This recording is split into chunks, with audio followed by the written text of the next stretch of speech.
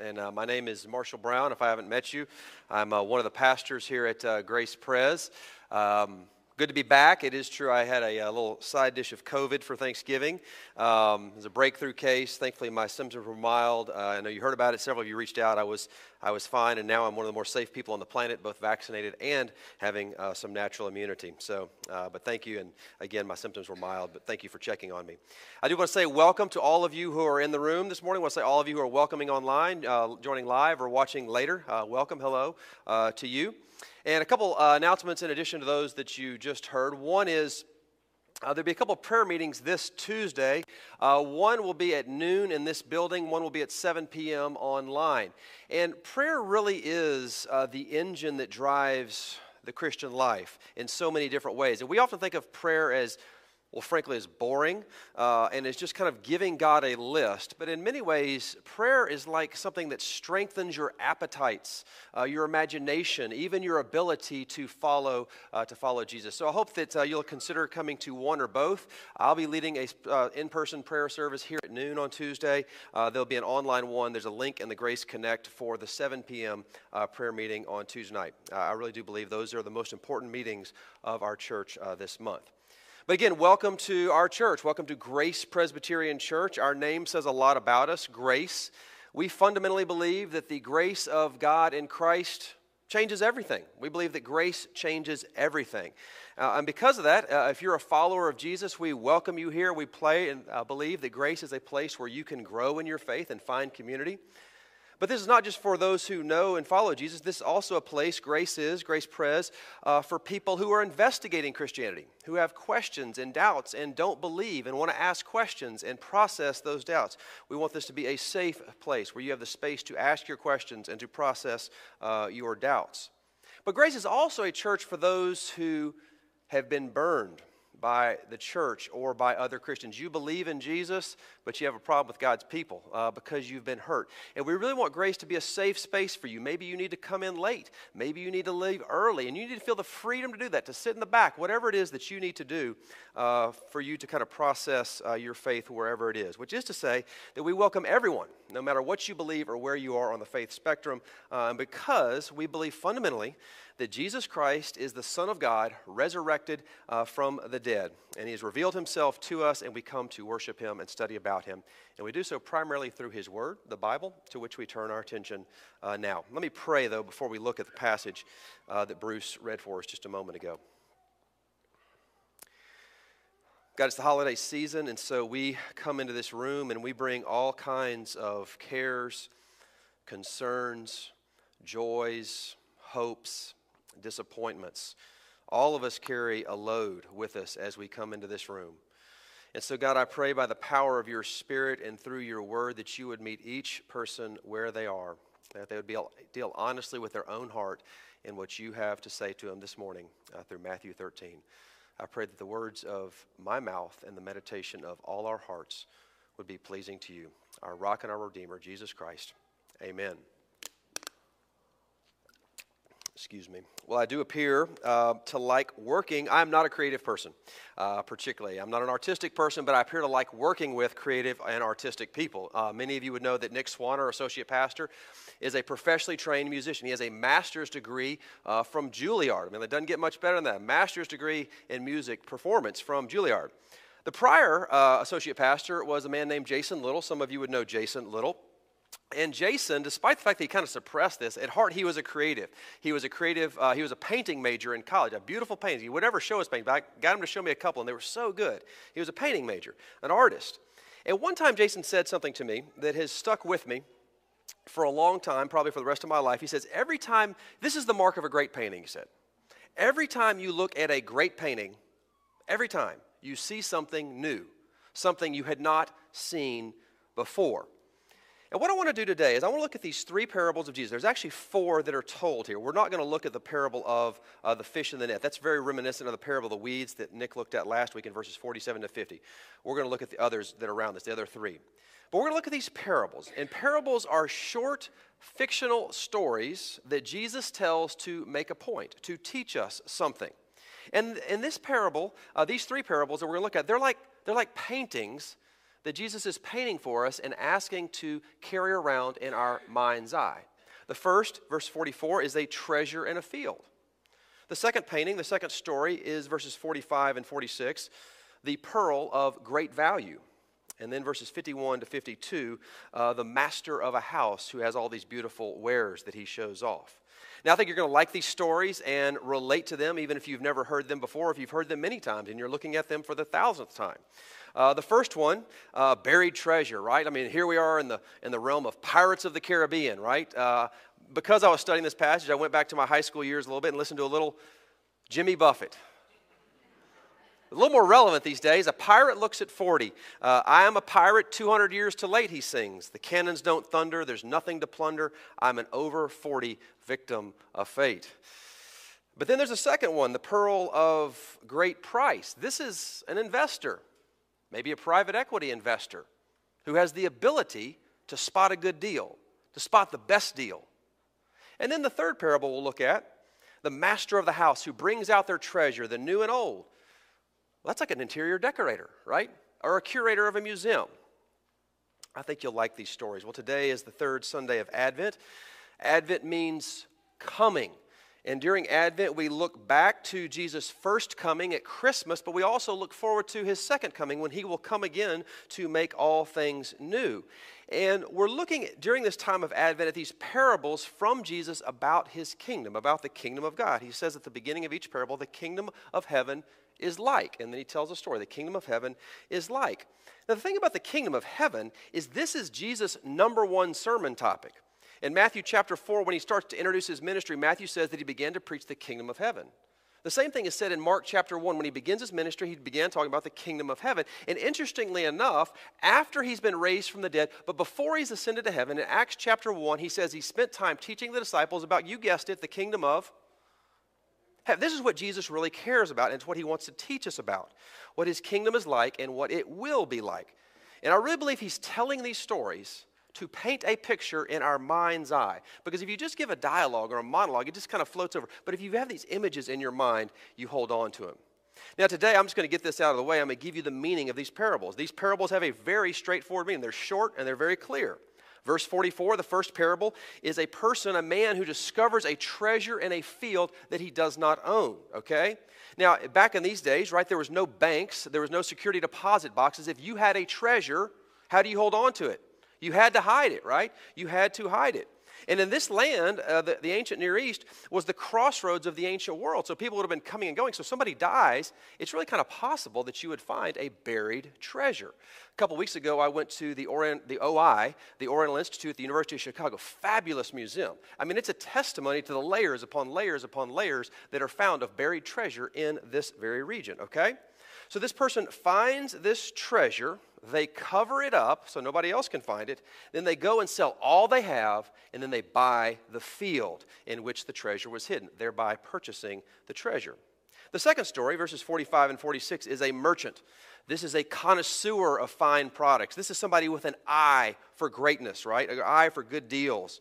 And they come across a once-in-a-lifetime opportunity, a pearl of great value. And they sell everything to buy that one pearl. Now, these first two parables, the meaning is very clear. I'll say it twice. If you're taking notes, write this down. It's very clear. The kingdom of God is so valuable, it's worth sacrificing everything to attain it. Okay? Let me say it again. The kingdom of God is so valuable that it's worth sacrificing everything to gain it. Okay? The third parable we'll look at just a little bit is the master of a house who displays and shows the treasure that is God's kingdom. We'll come to that in a moment.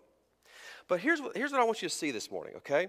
More important than what these parables mean, more important than what they mean, is how they function. How they function in your life, right? And that's why today I want to hang these three paintings in your mental furniture to walk with you for the rest of your days. The painting of a treasure in a field, a buried treasure. A parable of, or a picture of a pearl of great price, and a painting of a master in a house showing off his collection, something new, something old. And I want to hang them so that for the rest of the days, when you think you're at a stoplight and your mind just kind of goes blank and you happen to remember back to these stories that Jesus told, that you look at these things, that you look at these paintings, you see something fresh, something new, something deeper. Now, to do that, I want us to see four things that these stories teach us about the kingdom of God. I want us to see about the motivation of God's kingdom, the discernment of God's kingdom, the cost of that kingdom, and the rewards of that kingdom. But first, the motivation of God's kingdom. Now, these first two stories are obviously very repetitive in many ways. If you're looking at them, look at verses 44 and following. But there are some differences. The first parable appears to be a laborer, therefore likely poor, and then the person who is the pearl counter, they're probably rich, right? One person finds a treasure by accident, the other one is shopping for it, right? In one case, the seller seems to know what is happening. In the first story, the seller does not seem to know about the treasure. But both stories picture two people whose lives are transformed by a treasure, and the motivation is joy. Look with me, verse 44. The kingdom of heaven is like a treasure hidden in a field which a man found and covered up. Then in his joy, he goes and sells all he has and buys that field. Now, the word joy is not in the second parable, but the idea certainly is selling all he has to buy the pearl of great value. You see, friends, joy is the engine of change. Joy is the motivation. It motivates these people to sell everything to possess this one thing. Now, this is fundamentally true. If you're a follower of Jesus or not, this is fundamentally true of every human being on the planet. We always do what we think will make us happy. Always. We always do what we think will make us happy. I mean, think about it. Even someone who does terrible things, they do those terrible things because in some way they think they're going to make themselves feel good or feel better, feel happy. Even someone who is duty-bound, right?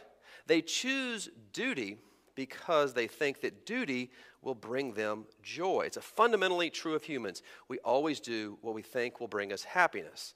No one has to tell the treasure hunter or the pearl merchant what to do. The treasure tells them all. It motivates them. Joy is the engine of change. Now, this is also true for every person who has chosen to follow Jesus. It's a choosing of joy. Yes, it's true theologically that God works in us. His Spirit moves in us. But personally, we only choose Jesus. We only choose Jesus because we believe He will bring and offers us joy. As Paul says in Colossians 2, we'll talk about this in a moment, but we believe at some level, imperfectly or not, that in Jesus are hid all the treasures of wisdom and knowledge. Now, C.S. Lewis is a name known to some of you. I think there's actually a movie in the theaters about him these days. But C.S. Lewis was a professor at Oxford and then at Cambridge in the last century. He became a very famous public intellectual, wrote the Narnia Tales, pretty well-known guy in the 20th century. And C.S. Lewis came to faith in Jesus later in his life, in his early 30s, and when he wrote his spiritual autobiography, when he wrote the story of his coming to faith, he entitled it Surprised by Joy. It is joy that motivates us. Joy is what brings us to God and to His kingdom. We always do, and we always choose the thing that we think is going to bring us happiness, joy. These are stories about finding joy. But this raises a question, does it not? Because if joy and beauty are the motivation to pursue God and His kingdom, what if Jesus and His kingdom aren't really bringing us joy? If we really don't believe that this is the great pearl of great price, that this is the great treasure, what if we don't think that Jesus and His kingdom really bring joy? I mean, for instance, perhaps you're like, well, intellectually, I know Jesus is supposed to bring joy, but man, there's this other thing, and it's real compelling. Maybe it's something you want to buy, a new car, Tesla, a new bag, that trip, that accomplishment, the right partner, a different partner, the perfect child, right? You see, what do you do when your joy discerner, that's a new thing, your joy discerner is broken or out of tune or not aligned? What your joy discerner? Let me illustrate in a way that's pretty relevant at Christmas time, a way that many of us have a broken or out of alignment joy discerner, okay? Consumerism. Consider the logic of consumerism. We see something we like, we buy it. When we no longer like it, we throw it away. But then we go away and we buy it again, this time more expensively, right? In fact, there's a diminishing return to consumerism. You need more and more to feel good, right? Better and better. nicer and nicer. The trip of a lifetime that you've looked forward to, it just becomes an appetizer for the next 5 trips that you want to take, right? You see, our joy discerners are broken. They're out of alignment. They need to be repaired and reset. I have a watch, this watch. It always runs late. I have to reset it every single day. It's not the reason I'm made to leave. That's my own problem. But I literally had to reset it this morning. It always runs about 3 or 4 minutes late through the course of a day. And this is the same with our joy discerners. They need to be reset, repaired, realigned. We must reset our joy discerner. But how? But how? Look with me, verse 51. Jesus says, have you understood all these things? This is the conclusion of his teaching on the parables. And they said to him, yes. And then he said to them, therefore every scribe who has been trained for the kingdom of heaven is like a master of a house who brings out of his treasure what is new and what is old. Now Jesus is first of all describing his teaching ministry. It is hot up here. The picture is the master of a house, right? Okay? It's his own Jesus' teaching ministry, but it is a wealthy homeowner who knows how to share from his treasure what is new and what is old to make it pleasing to those who have come into his home, okay? This is like, well, it's like an interior designer or the curator of a museum who knows how to mix new and old pieces, right? In the most pleasing manner. You bring out something ancient and something new, right? You bring out an antique and then an avant-garde painting. Now, such a person, Jesus says, is like a scribe trained for the kingdom of heaven who brings out the new and the old. Now, Jesus is here primarily referring to teachers, preachers, and theologians who know how to make sense of the Old Covenant, the Old Testament, and the New Covenant, the New Testament. People who know how to mix the grace of God with the law of God, who do know how to show the beauty of God's kingdom and the terror of God's judgment. To quote my favorite theologian and teacher, Augustine, he says this about this passage. He is a learned preacher in the church who knows how to bring forth things new concerning the sweetness of the kingdom and to speak of things old concerning the terror of punishment. Now, some of you may know my friend who's a member of our church, Todd Vandermolen. Now, Todd is I'm not a wine person. I don't have a fine taste for wine, but Todd does. He has an amazing wine cellar. He has an amazing wine treasure. And so several times I've been to his house for dinner parties. And it's amazing because Todd will go to his wine treasure, his wine cellar. He'll bring out a bottle. He'll say, Marcia, you're going to love this. This is something new. Or this is something else. Try the white burgundy. Like I've ever had a white burgundy. Just try it. You're going to love it. And here's the thing. Every time I leave Todd's house, first of all, I'm able to better discern wine. But also I have learned how to better enjoy wine. He has brought out the new and the old. And I'm able to better discern it and better enjoy it. But friends, this is not just for preachers and teachers. This is so important. We all must become trained in the kingdom of heaven, as he says here. Trained in the kingdom of heaven. Masters of our own house. Masters of our own house, able to know the new from the old. You have to learn and grow in your ability to know when to apply the grace of God to yourself and those around you, and when to apply the law of God to yourself and those around you. But what does that look like? What does it look like to be a good master of the house? How do you, in other words, reset or repair your joy discerner? How do you do it? How do you reset your joy? Well, 2 things.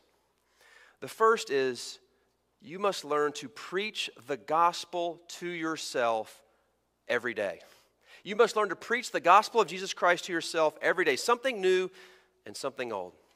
About once a quarter, if not once a month, I quote Jack Miller on this point. He says that the gospel of Jesus Christ, the Christian gospel is this, is that you are more wicked than you ever dared imagine, and simultaneously in Christ you are more loved and accepted than you ever dared hope. More wicked than you ever dared imagine, more loved and accepted than you ever dared hope. That is something old. You are wicked. That is something new, though, that you are loved and accepted for nothing that you've done, just because God has poured his love upon you. And we just learn to preach the God. Both those things are true.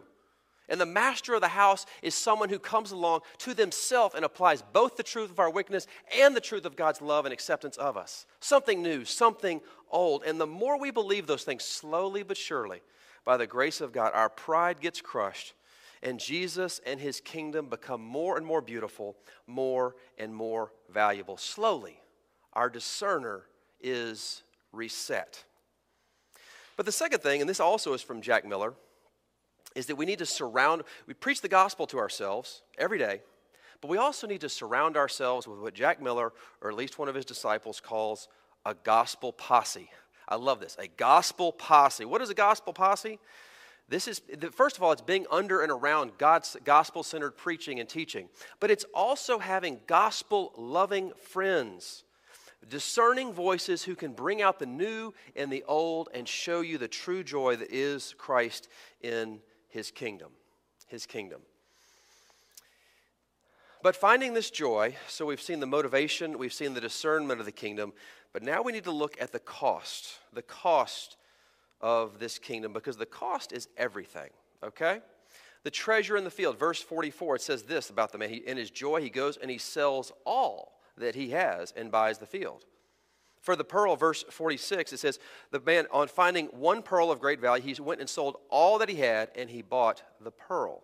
Now, in both cases, the person sold everything they owned in order to purchase the treasure, the one thing. So the natural question is, what does selling all mean? Now, in the original context, Jesus' first hearers, I think this primarily meant leaving behind whatever aspirations those people had about the Jewish Messiah. They had a view of the Messiah as a conquering Messiah, leaving behind those aspirations and embracing who Jesus presented himself. But for us, selling all means being prepared to abandon everything that stands in the way of following Jesus. I love how David Platt says it. We joyfully let go of all things so that we can take hold passionately of one thing. We joyfully let go of all things so that we can passionately take hold of one thing. Now, there's several things about the cost of this kingdom that I want to draw our attention to. The first, this is not a once-in-time selling of all. This is a lifetime. I love the way that Elle talked about this in her story. It's not like she's got it perfect, right? She has to keep selling, has to keep pursuing, has to keep going after that treasure. It's a daily spending, not a once-in-time. But there's also this. What we're asked to sell, it's different for every person in this room. Every person in this room, it may look similar, but for all of us, it's a little bit different. And I talked about this a couple weeks ago. But you have to ask yourself, what are the one or two things that really I think will bring me more joy than Jesus will? It's probably different than the person sitting next to you. What are the one or two things that you think will bring you more joy than the person sitting next to you? If you're a student, maybe it's being in the right crowd, or having the right boyfriend or the right girlfriend, being cool, getting the right grade. You get a little further along in life, it's having the right job, holding on to your health. I mean, just having comfort, financial security. You know, the old Christmas carol, "Oh, come thou long expected IRA," right? The right family arrangements, the affirmation of a certain person or group of persons, or just public acclaim in the public's eye. What is it for you? What is the treasure for you that you're tempted to look to bring you joy more than Jesus? Where does your joy discerner need to be reset? Because whatever it is, whatever that thing is, that is the cost of the kingdom for you. But I got some really good news. Because here is the deal. It's not really a cost. It's an investment, and it's a great investment. I want you to imagine that I gave you a little thought experiment here, that I gave you a metal detector, and I said, I want you to go over to the Village Green, about a couple hundred yards from here, the Winnetka Village Green, and I want you to search out with your metal detector, and you're going to find a little coin. You're going to pull the coin out of the ground, and the coin says, the bearer of this coin, upon selling everything, will possess 51% of all of Amazon stock, right? That would make you close to a trillionaire, by the way, okay? 51%, you get it, right? But what do you have to do? To get that 51, whatever, how many billions of dollars, what do you have to sell everything.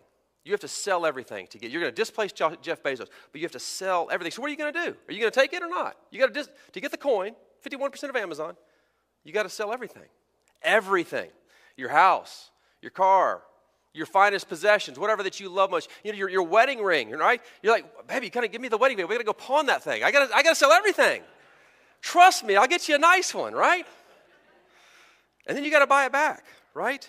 You see, this is the best deal ever. The kingdom of heaven is worth infinitely more than the cost of discipleship. It's not a cost, friends. It's an investment. This is why I think there's a way to talk about this passage that really induces guilt. What do I got to sell? What do I got? No. Let joy lead you. Let love lead you. Understand that the beauty of God's kingdom and its joy is what draws us on. Don't be motivated by guilt and think about what you got to sell.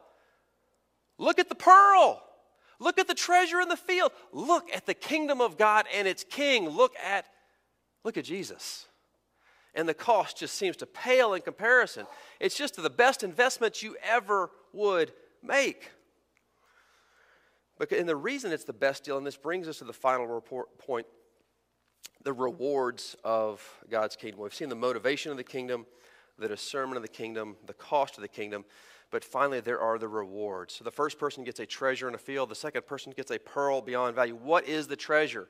Two things that I'm going to talk about. I can talk about a lot. This is such good news. You get a new you. I owe this first point to Tim Keller. You get a new you, right? Every part of your life is revolutionized. The spiritual treasure is not like this tack-on thing that just makes you a little bit better person, improves you. It remakes you from top to bottom, inside out. It makes you a person in love with Christ and His joy.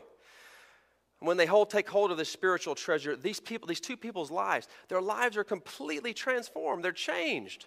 They'll sell everything because of that. They want their lives transformed, right? 51% of Amazon, just think about it. I went to, some of you would know, I think it's on my bio, for college, I went to Vanderbilt. And I went to Vanderbilt for all the reasons everybody goes to Vanderbilt. Power, money, and a good Rolodex, right? And connections. That's why I went to Vanderbilt. That's why many of you want to go. It's a good school. You ought to go. I'll write you a recommendation. It's not going to help. But at Vanderbilt, when I was pursuing those things, and I was a Christian at the time, I met the oddest person. There was this man. He was from this aristocratic Southern family. Actually, one time visited his ancestral home, this beautiful home in South Carolina. And this is a man who had left all that he had behind to pursue God's kingdom. And he was the happiest person I'd ever met until I met Walter Gast. But he was the most joyful, happy man that I ever met. I was like, what is this? What is the deal? What is the deal with this person? Because not only did this person not have all the things I thought you needed to be happy, he had them and given them up. Basically been disowned by his family for the joy. I felt like when Harry met Sally, I'll have what he's having. I want that. There was a joy that infused him. It changed my life because I saw in somebody who had left everything because they knew the joy of God's kingdom. You see, first of all, the treasure, the reward is you get a new you. But second of all, you get Jesus. I do love Colossians chapter 2, verse 3. I honestly think I could preach on this verse the rest of my life every week and say something new. Colossians chapter 2, verse 3, you ought to memorize this. Jesus, think about this phrase, in whom are hid all the treasures of wisdom and knowledge. Are you into like astrophysics? Like Jesus, he's got all that. Are you into beautiful music? Jesus has got all that. In him are hid all the treasures of wisdom and knowledge. There's nothing about him that is not beautiful, joyful, and full of wisdom and knowledge. You get Jesus. And if you don't believe that, maybe you need to go back to that master of the house and look at those things new and old that he brings out. But friends, it's not just that you get Jesus. Jesus gets you. Jesus gets you. You see, one way to think about these parables is that we are the treasure buried in the field. We are the pearl of great price that Jesus sold all to possess us. He sold all to possess us. Think about this. He was God beyond God, infinite, eternal, unchangeable, and he left the realms of glory in heaven to become a baby. That's Christmas. And then he gave up the life that he was given on this earth by dying on the cross for the sins of the world. That is Good Friday. And after the suffering, the pain of crucifixion, being cut off from his Father in death, he was raised to new life, and he was given the pearl of great value, the treasure hidden in the field. And what was it? You. We are his treasure that he gave all for. You see, friends, it's not just that we get Jesus, but that Jesus gets us. We're his treasure. So as you go forth today, I want you to have these three pictures hanging in your mental furniture. These pictures that Jesus paints for us. A treasure buried in a field that's worth everything. A pearl of great value. And a master of a house who knows how to show what is new and what is old, so that we might discern the joy and the goodness of God's kingdom. Friends, this is the hope of Christmas, that we are God's treasure and we get to grab hold of Him as our treasure. Let me pray for us.